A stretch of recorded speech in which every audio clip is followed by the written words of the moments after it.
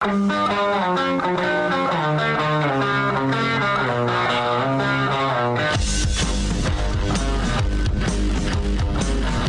is The Big Show with Gordon Monson and Jake Scott, presented by Big O Tires. Stop by your locally owned Big O Tires for no credit needed financing and the best prices on tires. Big O Tires, the team you trust. This is 97.5, 1280 The Zone and The Zone Sports Network. Live from Wasatch Front Kia, 770 West Riverdale Road in Ogden. It is The Big Show. Gordon Monson, Jake Scott, 97.5 and 1280 The Zone. We're going to talk to Locke here in a moment. Just to be fair, Gordon, I got a few tweets about Law & Order versus Hill Street Blues, and I'm going to read two of them. All right. First is this. Jeff tweets in, says, I'm 48 years old, and I can tell you that Hill Street Blues, I lost my place. Hill Street Blues was a great show. I was young, and I still liked it. Unlike Law & Order, they didn't need a ton of spin-offs to keep people interested, but SVU is still good, says Jeff. All right. Alan tweets in, says, Law & Order's theme is nothing special, but it didn't need to be. The fact that it's the best thing people remember about Hill Street Blues says everything. It's not the only thing. There was great drama in that show. I think it's the only thing people remember, or even by your own admission, the best thing about the show. I love this. I just love the song, Yeah. but I you also called it the most beautiful song ever written. Well, I didn't say that. I didn't say You it was kinda the did. most beautiful. I did not. You're exaggerating. I like the song, but I like the juxtaposition against the rugged action in the show. All right, let's get out to the Smart Rain special guest line. Best of State Award winner Smart Rain is having an end-of-season sale on their irrigation smart controller. Save 50% off each smart controller purchased. Offer available to all commercial property zone listeners. Visit smartrain.net to schedule a demo today. Joining us now, the radio voice of the Utah Jazz, the one and only David Locke. David, what's going on, buddy? Not much, guys. How are you? It's beautiful out here. Unbelievable. A little chilly today, but sitting outside and looking at the colors and just Park City's as beautiful as I have ever seen it last weekend. I'm not sure it's ever been as just amazing as it is right now. It's just gorgeous. What a place to live. Prettier in the winter or the fall or the summer? Well, it's always prettier if there's 16 inches of powder. There's nothing that equals that. Don't think I've changed. I've not lost my mind. I'm still consistent. But usually the colors come in batches. So, like, you'll have a span of reds, and then you'll have a span of yellows, and maybe the oranges, and they just, for whatever reason this year, they all happened at the exact same time. So I just don't recall having as many different fall color changes at the exact same time as we've had it right now. It's really marvelous. All right, David, real quick, a really stupid question. Feel free not to elaborate, but just to, for the sake of Gordon's and my argument, which would you rather watch, Hill Street Blues or Law & Order, the original? Neither. Neither? Okay. All right. That's an answer. Gordon's into the Hill Street Blues, and I like Law & I Order. was at the time. I mean, I haven't seen it in a long time. But West Wing? I never consumed the West Wing myself, so there you go. Oh, you can All go right. back and still watch it. It's great. I just rewatched it. I don't watch anything but the NBA, but I'm not that sophisticated. I sit at night and I work a lot, and then I watch the NBA. It's really what I do. I'm not people always ask me what TV show do you watch? I'm like the NBA. Well, those shows my were favorite on. Is they always say, they'll always say, so, but no, I mean, you travel so much. What do you watch? I sit on the plane and watch the NBA. And then I get in my hotel room and I watch the NBA. That's what I do. I just watch the NBA. All right, so I have a question for you real quick before we get into some Jazz questions. But David wondered what you thought of the NBA Board of Governors approving instant replay rule changes in the league. Have you dived into that one? Yeah, I have, actually. So they've pretty much eliminated the coaches challenge from the NBA.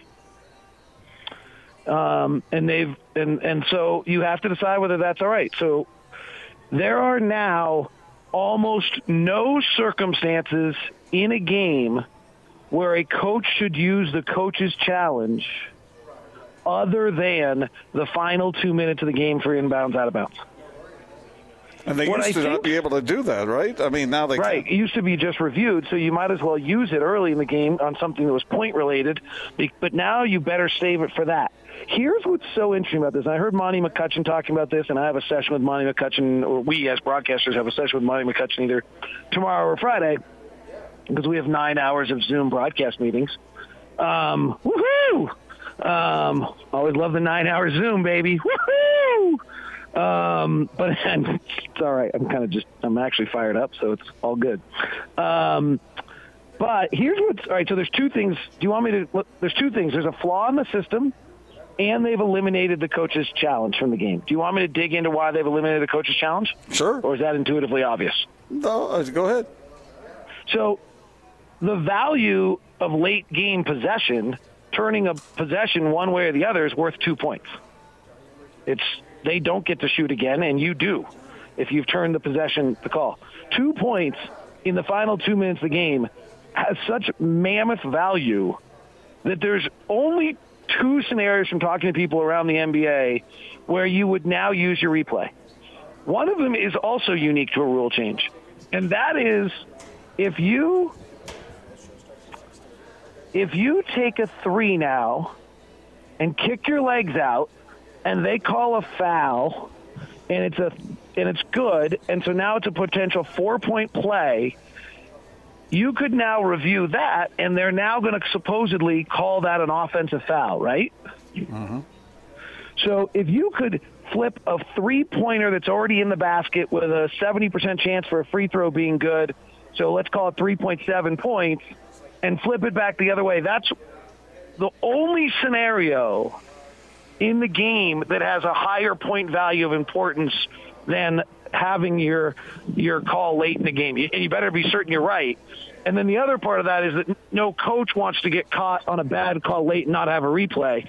And you used to really not have to worry about that much because out of bounds was the only one. The other scenario would be either a 5th foul or a 3rd foul on Rudy Gobert. So a foul on Rudy that's a bad call that's going to take him off the floor, unless Hassan Whiteside's great, then you better make sure you get rid of that call. So those are the only scenarios. Now, here's the flaw. You want the flaw? Mm-hmm. Are you still awake? No, I'm here. Jake, you still there? Huh? I'm still here, buddy. So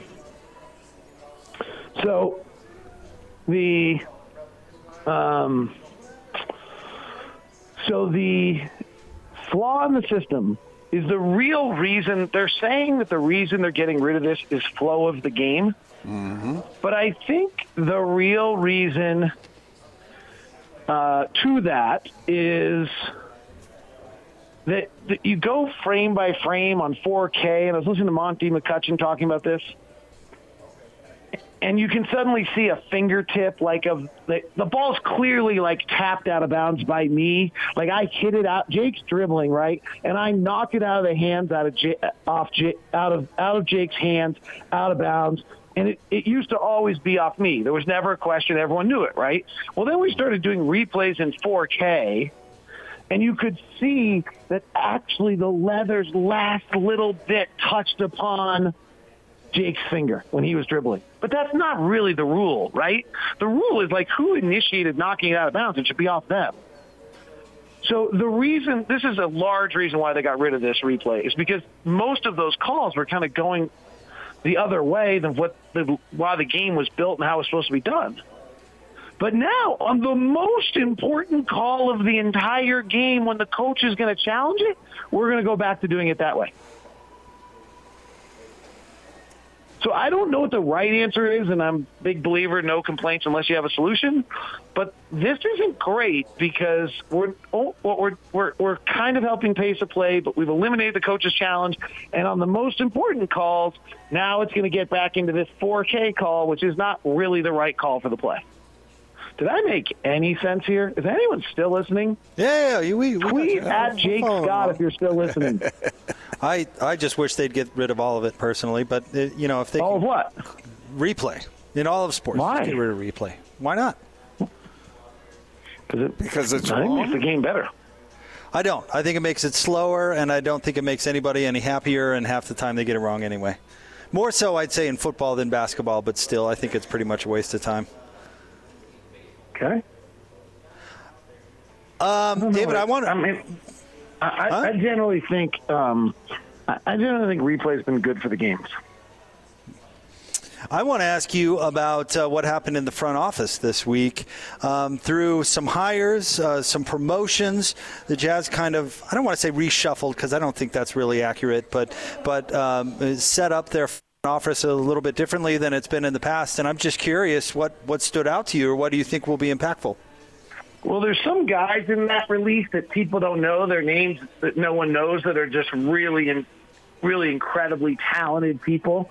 That aren't, they're not household names, right? Like you don't know Marquise Newman yet.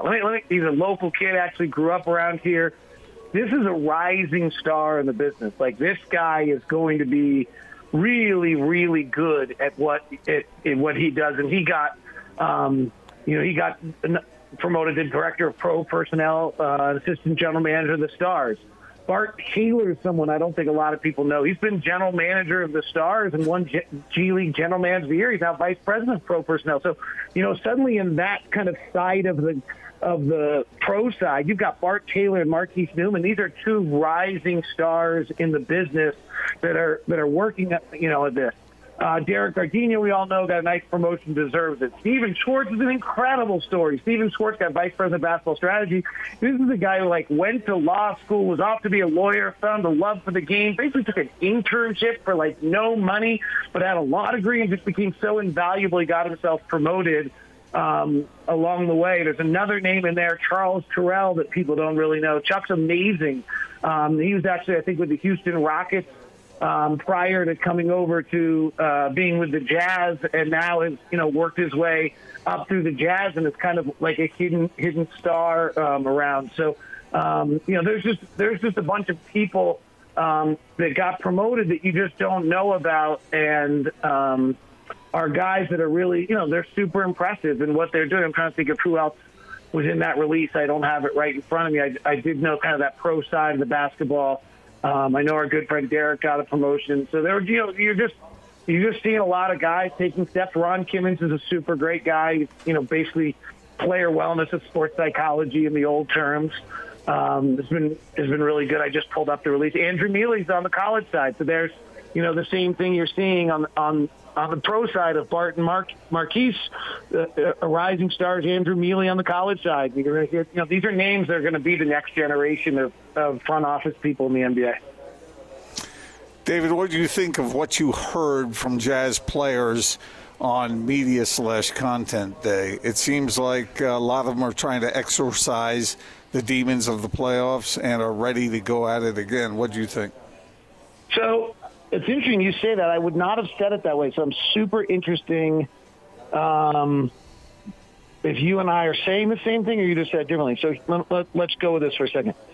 So I really thought they were going to have some scars they had to deal with, right? I really thought they were going to have to exercise some issues. They've had two really bad playoff, series losses, right? Up 3-1 and up 2-0, and that game 6 was, I didn't feel that at all. I felt like Milwaukee won the title after failing twice, and they looked at that, and they were like, all right, we got another swing at it. Let's go. The only goal is championship, and we know how hard it is, and we got another swing at it. Let's go. And I thought there was less hand-wringing about the past from them universally as a group than I thought. I was really impressed. I was particularly impressed with Mike Conley's mindset when he talked about, at least in our broadcast, we've met with all the players as well. And I have not gone back to listen to all the podium stuff. Thank you for 1280 The Zone for posting most of it. I am on 1280 The Zone for most hours these days listening to all these, and I appreciate you guys posting them. Austin Horton, that was for you. The comments that Mike said to us was, hey, we got to figure out what team we are this year. In other words, this very astute awareness that, even if you're the same team, you're not, you're different. People had a different offseason, different things happened in everyone's lives. And then, I thought Mike was just kind of all right, we got another shot at it. Let's go. So I was really excited that I thought there was less less exercising demons than I thought there was going to be when we got in there, and they seem less scarred than I thought they were. Maybe they already did their exorcising long ago. Was there something that made you, I interpreted your phrase as that you felt that they were trying to exercise this, or were you just being, your usual brainy self with big words? No, it was, that word was used by a certain person I respect within the franchise. On player wears a uniform or wears clothes? I think it was applied to everyone, but certainly the players. So, no, this is what I think that the players have moved on and are ready to go. Yeah. More so than I think maybe everyone else was, including the fans, frankly, and maybe the front office and maybe the coaching staff. I don't know, and maybe just me. I'm not sure, but I felt as though I thought the players were in a really good mindset, and I thought that was interesting. David, Coach Snyder indicated he's going to keep the rotation tight. I believe he said 9 players deep, right, when he was talking the other day, Gordon. So my question to you is, the Jazz...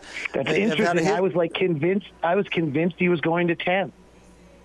Well, I think that's why it caught a lot of people's eye. But over the years, the Jazz have had players who've played their way onto the roster and played so well they've carved out roles for themselves. See Joe Ingles, George Niang, Royce O'Neal, etc. So my question to you is, as we consume the preseason next week, who is a likely candidate to be able to do that, if anybody, given how tight the rotation is still going to be? All right, so I suspected that they were going to go to 10. And then Mike Conley wouldn't play in back-to-backs, and on those nights they'd be at 9. Okay? Do you follow me? Mm-hmm.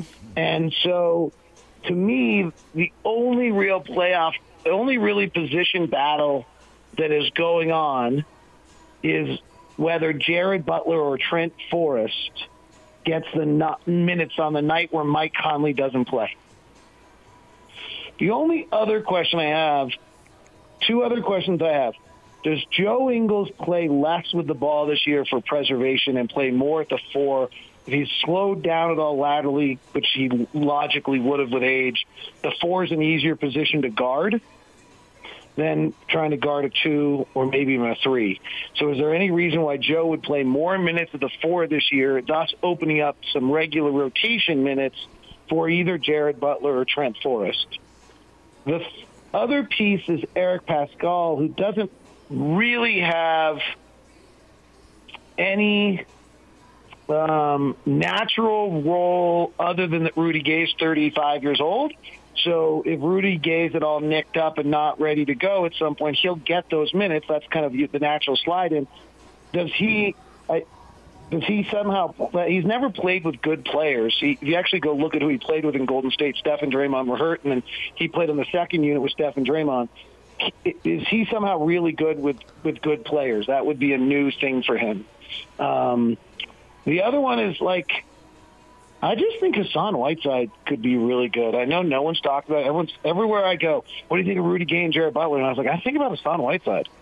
To me, Hassan Whiteside is, of all those conversations we just had, Jake and Gordon, about Butler and Trent Forrest and Eric Pascal, honestly, maybe they make 1 win difference this year. Maybe half a win. Just not impactful. The one that slides my meter of where the Jazz are and who they are is Hassan Whiteside. If Hassan Whiteside is good and plays like the starting center he has been, he's never played less than 30 minutes in a game, or he's never played less than 25 minutes a game back to, I think, till last year. And he told us some really interesting things about having COVID and how he just could never get his breath again, and it took him months and months. If he's good, we were horrendous defensively with Rudy off the floor last year. We actually had a glaring statistical weakness on a team that was by far the best record, well, not by far, but the best record in the NBA. We had a glaring weakness where we were, frankly, really not very good defensively for 14 minutes a night, every night. If we're like above average or even good, because Hassan Whiteside is 7'1" with a 7'5" wingspan, lights out.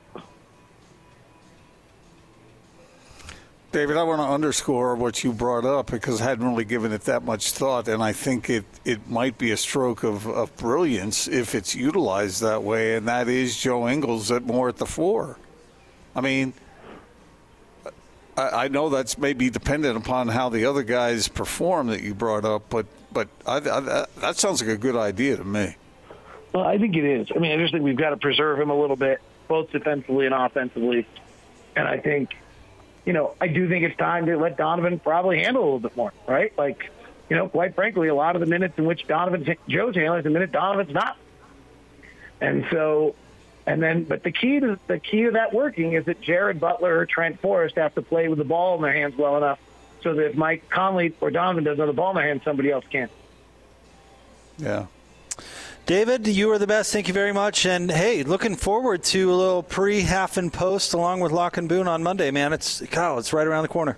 You want a crazy thought? Sure. Bring it. When we talk next week, but we won't talk next week because all right, that's even better. We won't talk next week because I'll be busy getting ready for Mavericks Jazz preseason game number 2 in Dallas. Yeah. Pretty awesome. Right here. Yeah. Next week. It's great. Yep. Hey, and excited to work with you once again, David. Really fired up you do about a it. great job. I'm looking forward to it. Do we have that other?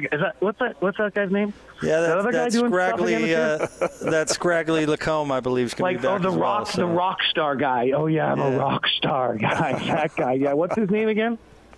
The lead singer of the Party Hounds. That would be Tim Lacombe. Yeah, that one. Oh yeah, is he back? He's back. Should be a lot of fun. He's the best. I hope he's listening really badly right now. He is the best. It's going to be a great year, and I'm fired up about it, David. So, I blocked his phone, so he won't be texting me and tries to reach me again. I blocked him because of all the multiple invitations I got to Riverside Country Club to play golf from him this summer. And it was just incessant how many times after telling me all season he'd invite me, and then they just kept coming. Oh, wait, actually, I think, that's funny. Strange how that works. Wow, there's a lot of talk about that, and then I never, ever got an invite, not a single one. Strange. Thanks, David. Strange. David Locke, radio voice of the Utah Jazz with us. And, yeah, the Dallas Jazz preseason game 2 will be a week from tonight, so that just shows you. It's right here. Are you ready for that? No. After all that enthusiasm, that build-up. And you asked me a different question. Am I excited about it? Sure. Am I ready for it? Oh, no. Okay. All right. Yeah. No, it's going to be a great year. Excited Tim's back and working with David and Ron and our boy Lundy. It's going to be a blast, and excited to do it again, and excited it's here very soon. But am I ready? No. You know who Tim looks like a little bit? He looks like the assistant coach on Ted Lasso. What's that guy's name again? Starts with a B. This show comes up daily on our show, and I haven't seen it. I know you haven't. So why are you looking at me? Many of our listeners have. Yeah, but you're looking at me like, well, what's his name again? I don't know. Yeah, I just meant what's his name in sort of. If I were asking, who was that ADA on Law and Order, Gordon? Who was that one? That one right around then. Any idea? The one with the hair. All right. More coming up next. 97.5 and 1280 The Zone.